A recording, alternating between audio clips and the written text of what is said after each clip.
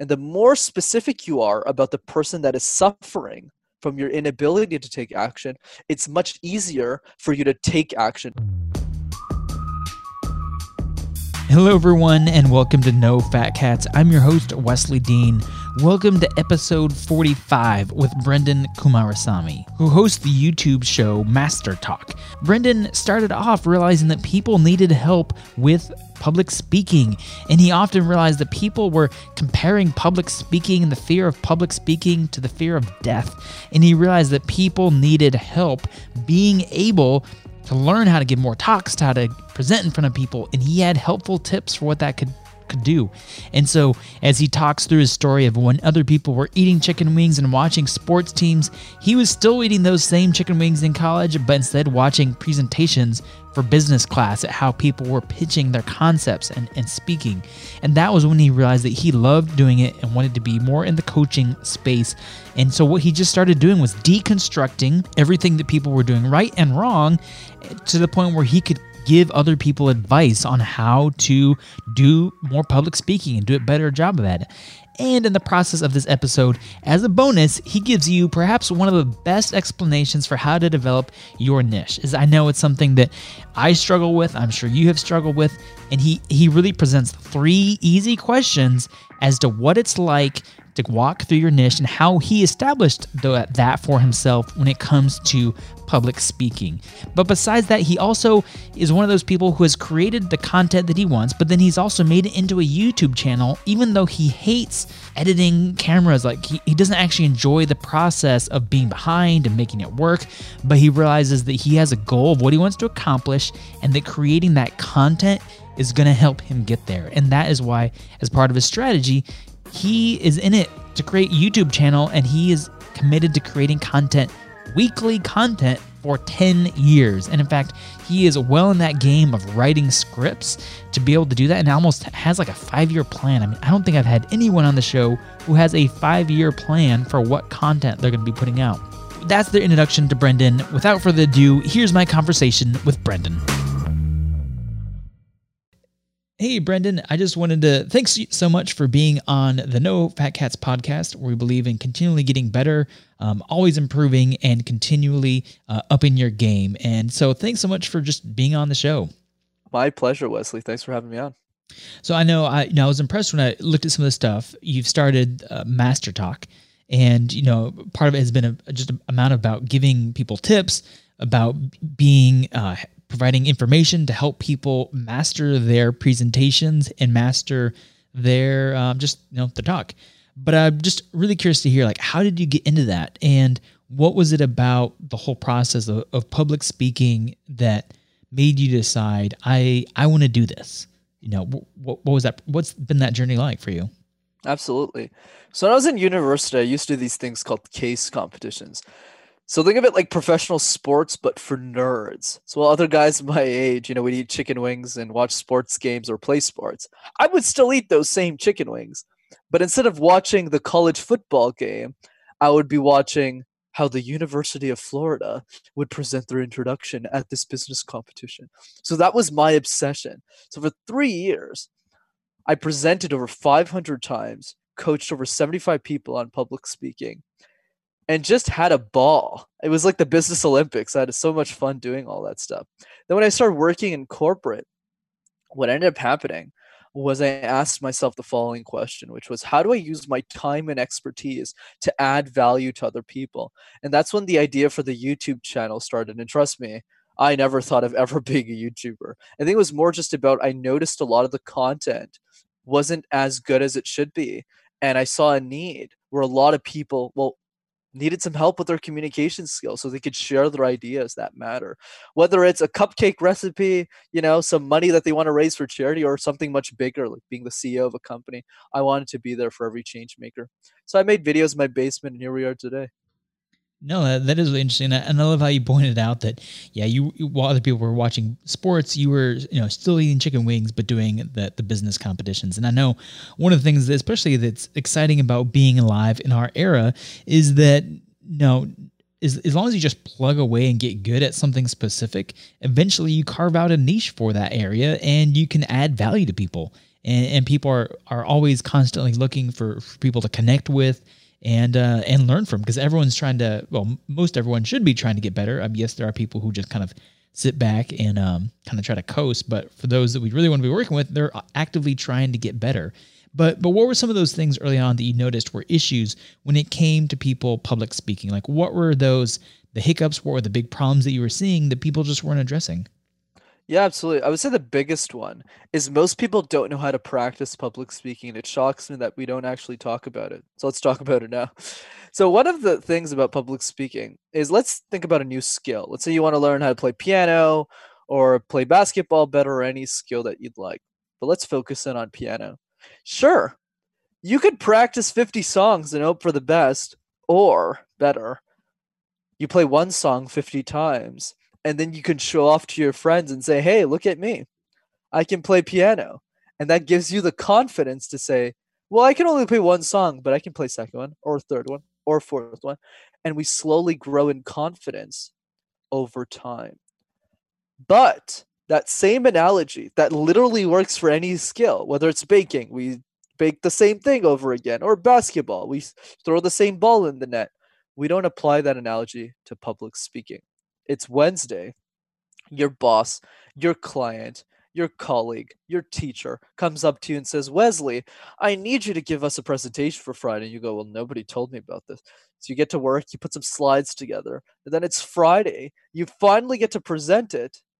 And then after all of the hard work that you put into this presentation, you crumble it and you throw it in the garbage and you move on to the next presentation. Whereas the best speakers in the world present one or two presentations, but they do it hundreds of times. That is a really interesting idea. And I guess it kind of makes sense where some of the speakers that are in some ways many, renowned or well known, they just get really good at delivering kind of the same speech over and over again and just kind of keep beating the drum, the same drum over and over, but it leads to that clarity and people recognize them for being experts in that particular field. Exactly. This is what we call the repeatable presentation. A good example is Tony Robbins. Yeah, sure, he changes his things up. He's an amazing speaker, but he's always talking about the same thing over and over and over again. But since he's presenting to new audiences, he has heard it 1,000 times, but they're hearing it for the first time.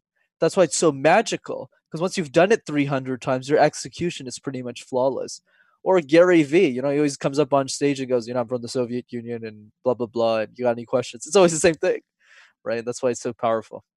Because he just mastered the ability to communicate more or less the same things, but just to different audience, and maybe repurposes the sound bites or that sort of thing. Absolutely. No, and so, but where did you first realize that this was the issue? Was there like an aha moment, or where did you realize that people weren't aware of this?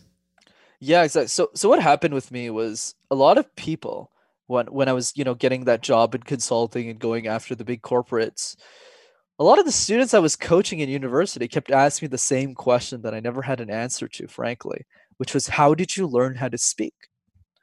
I was good at public speaking, Wesley. I worked really hard at it, but I never had like a mentor, or like watched videos or joined Toastmasters, though I love Toastmasters for the record. But like the idea is just, I just, practiced a lot more than anyone else my age. And I just got really good, but I never understood the process behind it.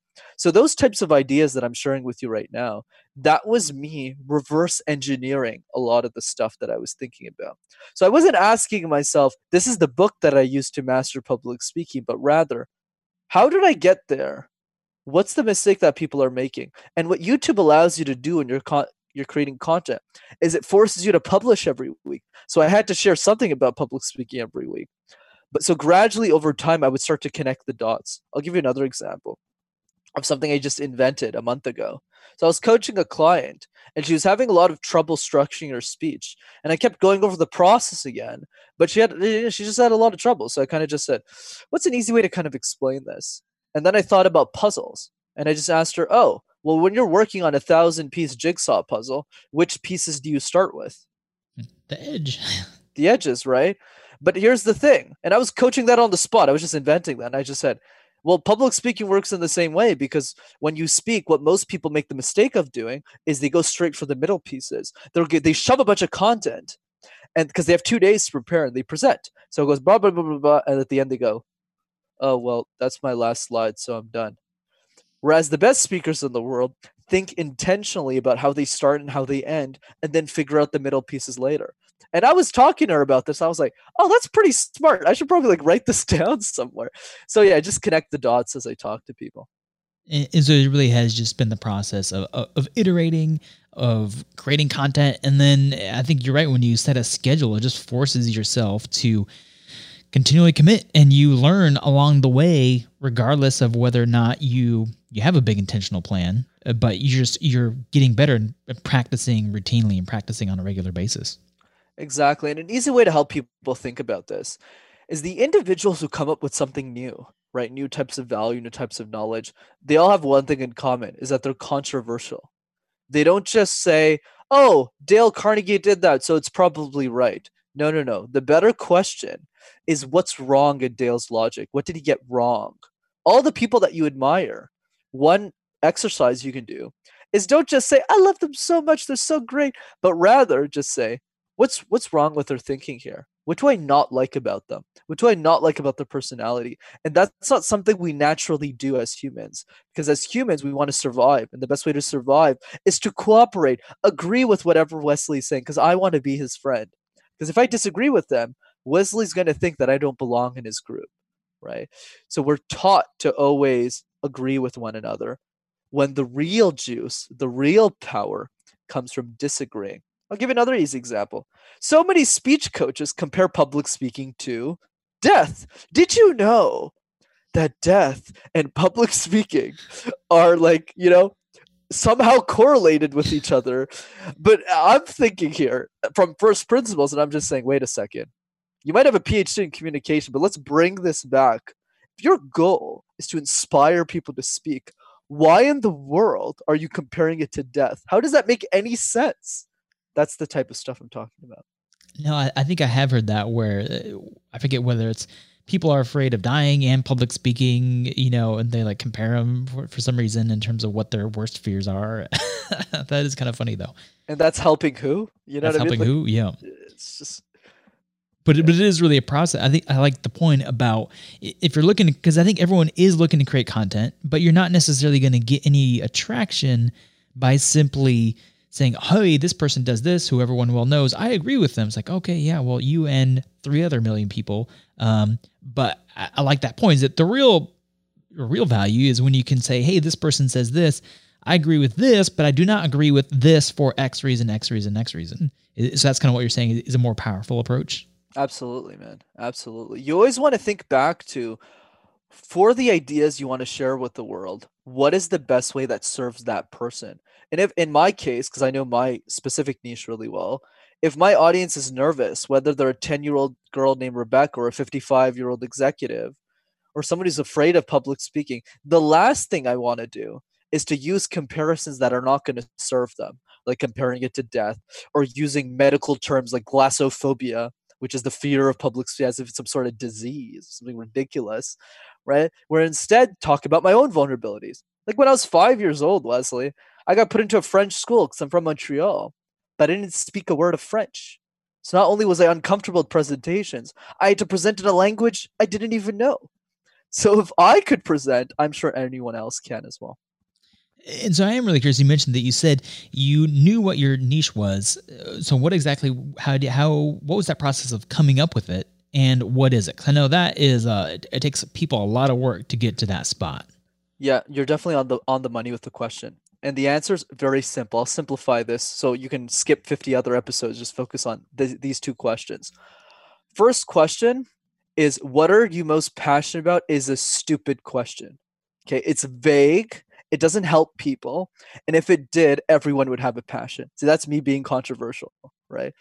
So instead, let's throw that in the garbage and work on this question, which is, what does the world need you to do most right now and why?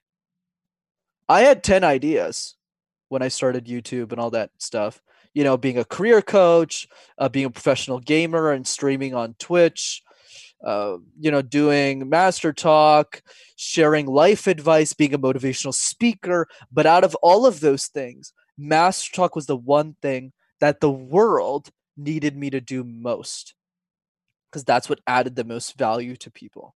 Or else I wouldn't have started a YouTube channel, because I just want to add value. And if I can't add value through YouTube, I'm not going to start a YouTube channel, right? So that's one thing.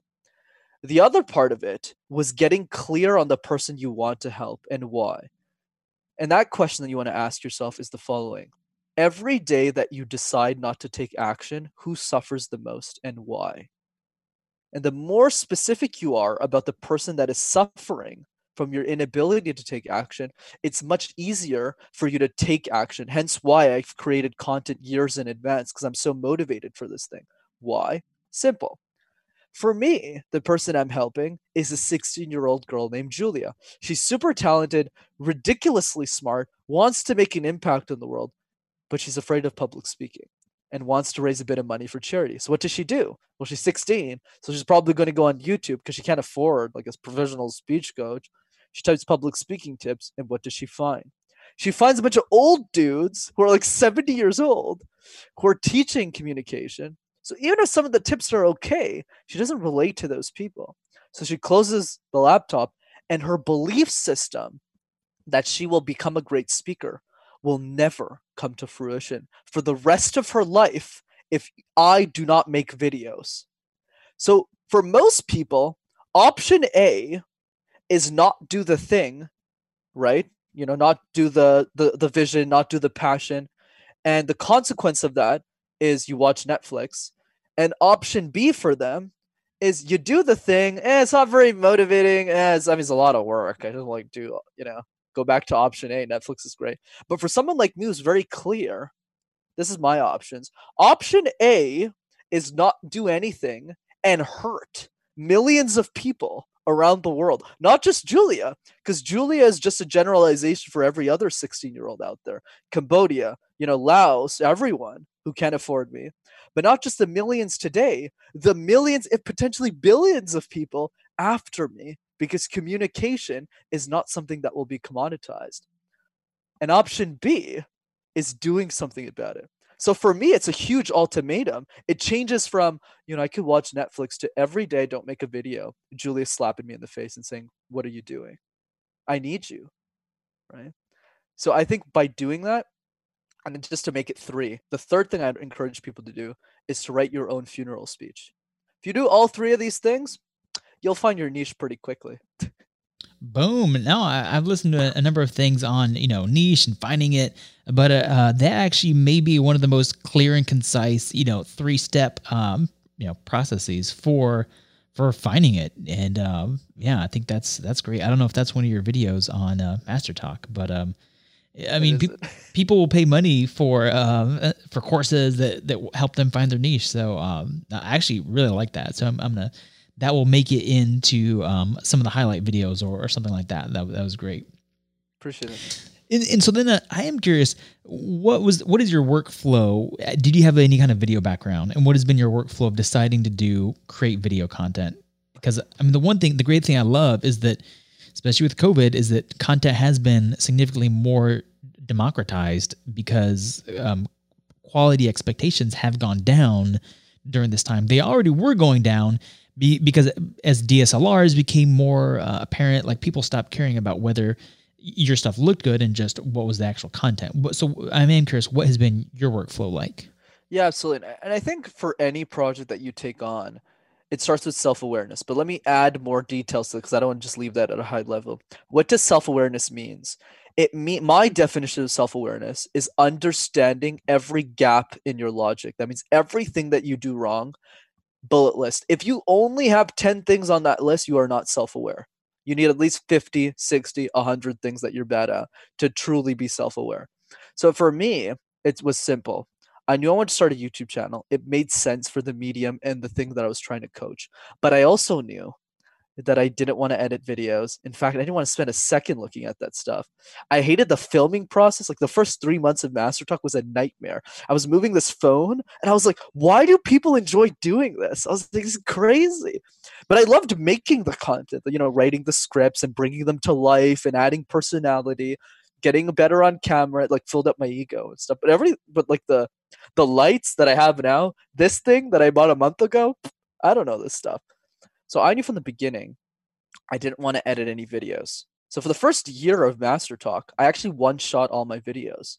So 5 minutes into a 10-minute video, if I messed up, I'd start back at the beginning and do it again and until I got it. But the benefit of that is I got years worth of camera experience in a single year. So I presented over like 500 times on camera or something. But after I got really good, I was able to transfer all of that workload to my best friend, and I gave him 25% of my salary that I make at IBM. And I just gave it to him, and I just said, take care of everything. So with workflow, what I did is I outlined everything that I was bad at, filled in the gaps with somebody else, whether it's their time, resources, or money, whether it's like a trade-off, depending on how bad I wanted it, right? Because I'm giving up a lot of my own personal capital to make this happen. And then the third thing is creating a process that makes sense for YouTube, which means creating a 10-year strategy. Everyone who asks me advice on YouTube, my advice is simple. If you don't want to do this for 10 years, don't bother doing it at all.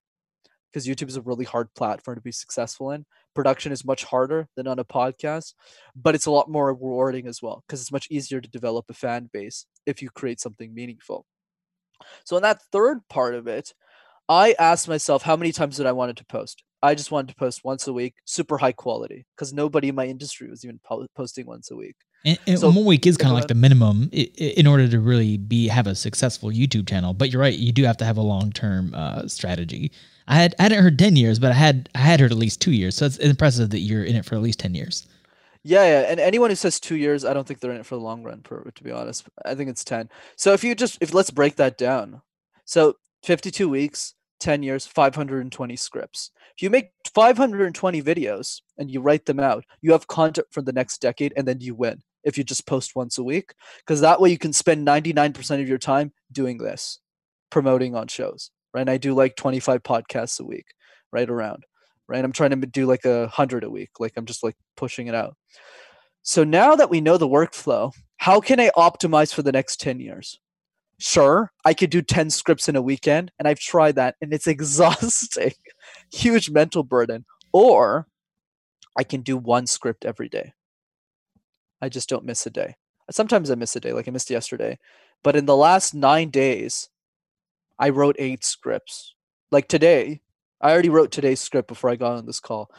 So what happens now, because of the nature of my content, which is purely educational, like this show is, if I just do that for a year, I have content for the next 7 years. But since I'm only posting once a week, right, I have the next content for the next 6 years, right? So that gives me a huge lead. So that's kind of how I think about workflow. Okay. And then at what point will we actually sit down and record that content for the already scripted out?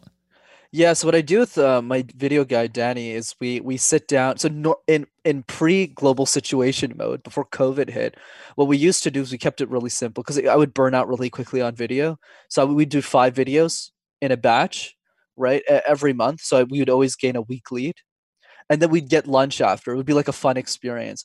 But obviously after COVID hit and I stopped getting bus passes, right, and I stayed at home mostly.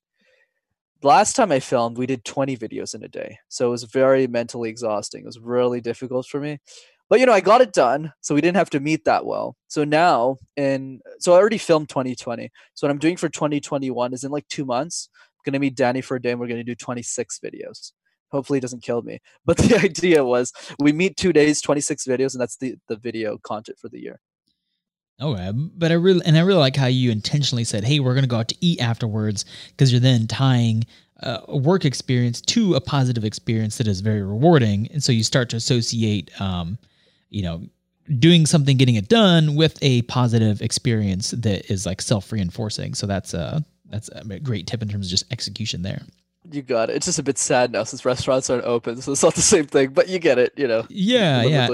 I know on my personal life, aside from work, just trying to get in the habit of donating stuff, and after a while, you just accumulate stuff that you don't need. And so we noticed that there's a spot that takes donations, like clothing, stuff that you just don't need.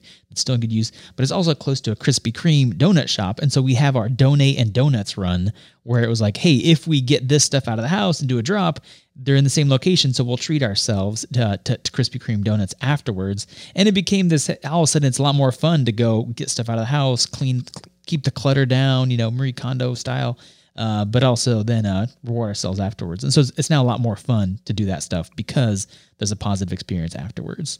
That's something I learned from you. I didn't even know I was doing that. I'll take that as a note. Yeah, so it's even like, if you look at trying to do something that you just don't like to do, anytime you can reward yourself, even with something very small afterwards, you can start to associate that. So in this case, you go out for lunch after recording with your friend, you might not look forward to maybe the actual filming because it's like necessary and you have to get it done, but because you're also treating yourself, you have something fun to look forward to afterwards, grabbing that food or whatever it is with your friend. And so it kind of gives you a mental incentive to get through everything because there's gold at the end of the rainbow or whatever. No, that's really smart, actually, Wesley. I think what I'm going to do as a note for myself is I'm going to go through all my to-dos and I'm going to tie like a positive reinforcement to each one. I think that's really smart. Thanks for adding that. No, yeah. Well, it seemed like you were, I guess, naturally just doing those things well. Not really, actually. I think I just got lucky. Oh, okay. Maybe it was one of those things. It was like, hey, let's go out to eat, and then it just led to things working out. Yeah. But I do love how you have created that content, and then going into, I can't help diving into video strategy a little bit, with that being background video strategy. So you do YouTube, and then have you found yourself just do you repurpose some of the same content for like LinkedIn, or what has been your strategy for using things across platforms, or have you just decided, hey, I'm going to hunker down on YouTube? Good point. So everyone's going to say different things, and there's no right answer, to be honest. Some people are going to be like Gary Vee, you got to post 5 times a day on Instagram. You got to post 20 times a day on LinkedIn. Did you see the organic growth on this thing? Right. So everyone's going to have different takes. Here's mine. At the end of the day, what matters is what outcome you're trying to achieve and who has already achieved that outcome. So for me, I knew that at the end of the day, sure, Instagram posts are great. Sure, Twitter is awesome. LinkedIn is great too. Lots of great professionals who would love public speaking. But at the end of the day, what's the outcome I'm trying to get? And for me, it's creating a body of knowledge that will last forever. And fortunately for us, there's only 3 mediums that you can achieve that type of success where the content just lasts forever. One is blogs, right? Like Seth Godin's blog. You can go back into past archives and check it out really easily. Even if it's not super easy, but it's not the hardest thing in the world. Podcasting, right? Like this, long form, evergreen. The third one's YouTube. Everything else is not evergreen. Twitter is like very like you chat and you're done, it's done. Maybe you might have a compilation of tweets, but it's like you can't learn anything from a sentence, right? Done. Instagram, 60-second videos. Sure, there's IGTV, but it's not very evergreen. The experience isn't that great. And more importantly for Instagram, you need an Instagram account to access Instagram. Versus YouTube, you don't need a YouTube account. You just send the link, super easy, frictionless experience. LinkedIn, same thing. LinkedIn is similar to Facebook. Sure, you can post a lot. You'll get a lot of organic reach. But nobody has any way of going through all of your archives unless you wrote articles for LinkedIn. So just by going through, and obviously TikTok, let's not even talk about the 15 seconds. What am I supposed to talk about? Yeah, it's like, who knows even if TikTok's going to be allowed in the US, at least, There you go. Yeah, I mean, with India banned, which surprised me a lot, but it was interesting. But I think the idea is simple. So at the end of the day, what's my 10-year goal? My 10-year goal is focusing blogs, podcasts, and YouTube. But the issue with blogs is less people are reading them. And I agree. I don't read really much blogs. And even Seth has reduced. But for those who don't know, Seth Godin has like a top 10 blog in the world. You literally type the word Seth in Google and his first search result is his blog. It's crazy. But the idea is simple. Even with someone like Seth, he's transitioned a lot to audiobooks and shorter blog posts. And I get that. It's not just about attention span, people. It's just how are you investing your time? It's just easier to do audio now because you can like do the dishes and learn. So it's just easier to optimize. So that leaves podcasts and YouTube.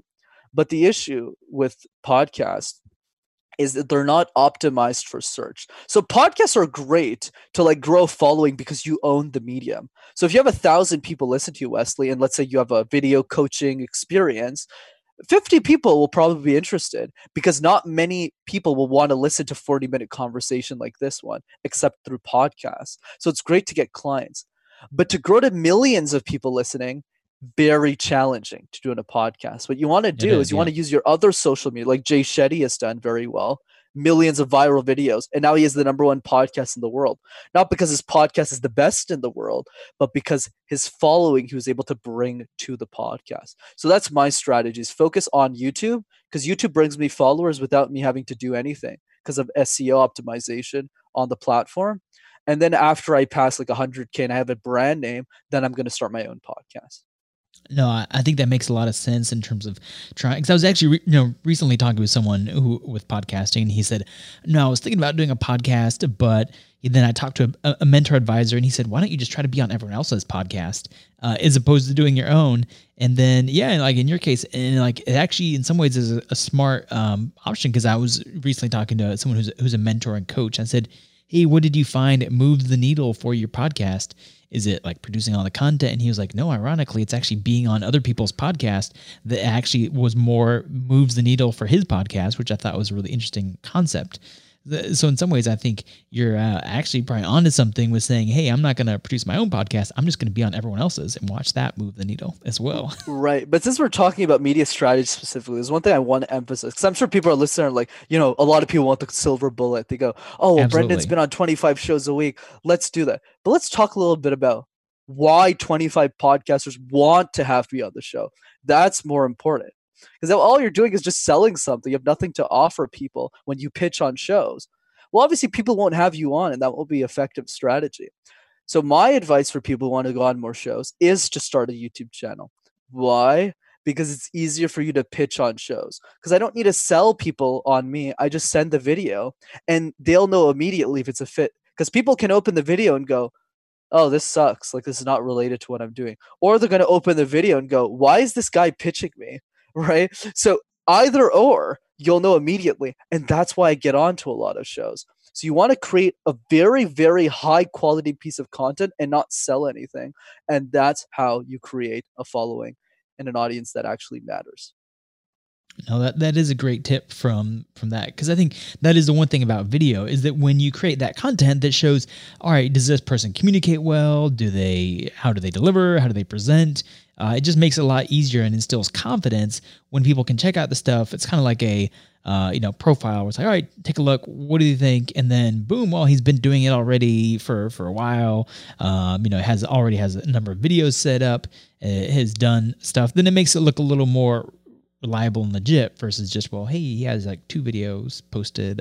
I'm sure there's how many people who have said, "Hey, I'm going to post weekly videos," and they get to episode 3 or 4, and then it's like crickets. Exactly. Completely agree, man. No, well, that is so helpful. And so going back, I know, what do you have a favorite video that you've done so far, or what has been one of your top performing videos on YouTube, and what were those tips for public speaking that you were providing to give people a sample? Absolutely. And I think building on that, one interesting discussion we can have around videos and ideas and how to optimize is by understanding what value actually means. Because I feel a lot of people who don't really understand that. They go, "You got to add value." But it is a buzzword. Yeah, but people are like, "What does that even mean?" So let me break this down for people. The definition of value is as follows. Tell me something I don't already know. If you tell me something I know, it's not very valuable unless you package it a bit differently. So a good example is Lewis Howes' School of Greatness. So Lewis is a huge podcaster, top 100 in the world. And sure, he doesn't always contribute new ideas, but the way that he navigates conversation with his guests is fairly unique. Grant Cardone has like cried on his show like 3 times, like crazy stuff. So it's the way that he is able to facilitate conversation that makes his edge. But at the end of the day, it's a podcast with the same guest he was on every other show. He just morphs it really well. But going to something more interesting, which is creating new content.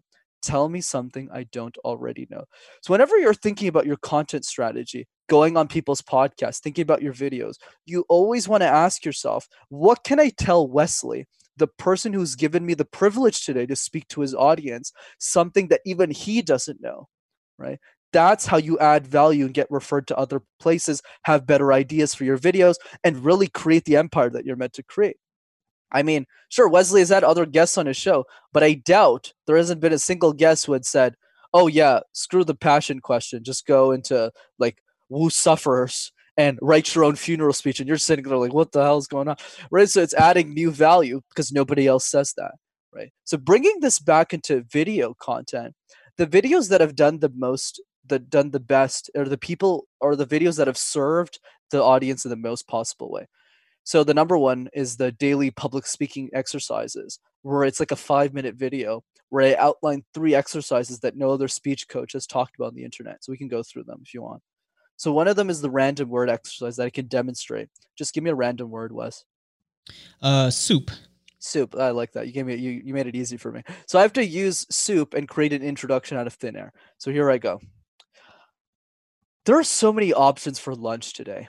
Salads, sandwiches, maybe some Indian food, maybe some Chinese food. And there's such a plethora of options available in our society. But there's one food that I always go back to, especially on a cold winter day when the snow is falling out of the sky and you're thinking, how can I warm up my life? Soup. Soup isn't just a liquid, it's a moment. It's a moment you share alone when things get tough, but it's also a moment that you share together where everyone is enjoying that classic chicken soup with a nice salad on the side. So today I'm going to talk about the history of soup and how you can get the best experience at a simple cup. So I just invented it out of thin air, right? This is what we call... Nice. And for those, we did not cue him at all. That was literally how much time you had to plan soup. Yeah, it was like 2 seconds. But anyways, the idea is, but obviously one thing I want to say is don't compare yourself to me. I literally do this like for a living, like yeah. random word. But the other thing is this is a super easy exercise you can implement because you do 5 words, 5 minutes every day. You just do light bulb, laundry, wife who's arguing with me, camera, and then you go through these things. And after a couple of weeks, you'll be pretty good. And then your mentality will shift because you'll go from, well, I mean, if I can present spaghetti, I'm sure I can present the topic I actually know something about. No, that is a great tip. I love it. I think I'm gonna have to start practicing that myself on the way whenever I'm biking, or just it sounds like a good exercise to do. Absolutely. Or if you're just scared, like in your case with biking, like outside you don't want to talk out loud, you can just think in your head, like, if the word was tree, what would I talk about? Oh, tree's a plant. That's kind of how you start. And then as you build, you're like, what kind of stories relate to trees? Oh, sitting next to a tree and then the apple falling on your head. And then you get creative and it's fun. Just get creative and learn how to tee something up, because obviously the most important part of any speech is the intro. Now you clue people in. Absolutely. No, going back. No, that is great. So to kind of as we're wrapping things up, where's the best place for people to find your YouTube channel that we've been talking about? Yeah, absolutely. So for those who are just interested in chatting, feel free to just send me a message on Instagram. I'm at Master Your Talk. I'm not famous or anything, so don't be shy to send me a question, concern, complaint, insult. I'm always happy for anything. And if you want to check out my YouTube videos, it's Master Talk in one word. Master Talk. Fantastic.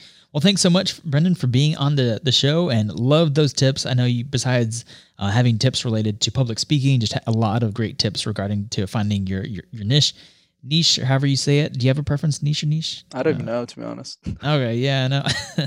Well, thanks so much. I'll have those links in the show notes. Thanks so much for being on the show, Brendan. Of course, my pleasure, Wesley. Thanks for having me on. And that wraps up another episode. Loved his tips for public speaking, of just practice, and instead of trying to give 1,000 talks or just a whole bunch of different talks, what if we focused on presenting one topic well multiple times? But also just loved his practical tips for how to, take a random word and just run with it. Loved his example of soup, where I just, spit out a word, the first word that came to mind, and he just created an intro that was really interesting and engaging because he's been practicing it. Also just loved his takeaways with his strategy for his YouTube channel, why he wanted to create content, and his ability to do so, and how he mentioned, like, he has a day job that he's doing, but he just realized that this is important enough to the point where he was willing to commit like 25% of his salary to paying someone else to get stuff done. And that was his commitment to doing things, because your time is worth something, and you're either going to be spending your own time or your own money creating stuff. But when you have a goal and you know why you're doing what you do, it's a lot easier to spend time doing something because you know it's going to help you accomplish what you want to do and where you want to be at. And then that was his goal, was reaching, I think, 100,000 followers on subscribers on YouTube to be able to get to the spot where he is known for someone who is good at public speaking and giving tips, and he's just going to be at it for the long haul, which I think is the attitude to take with so many people just willing to chase things here and there, but not being able to commit to it for over a period of time. And I think that's where real success happens, is when you can commit to something and stick with it over time. Well, that wraps up another episode of No Fat Cats with an interview with Brendan, who is very much willing to continually learning, getting better, and constantly improving his ability to set goals and execute consistently. That wraps up another episode. Have a great one.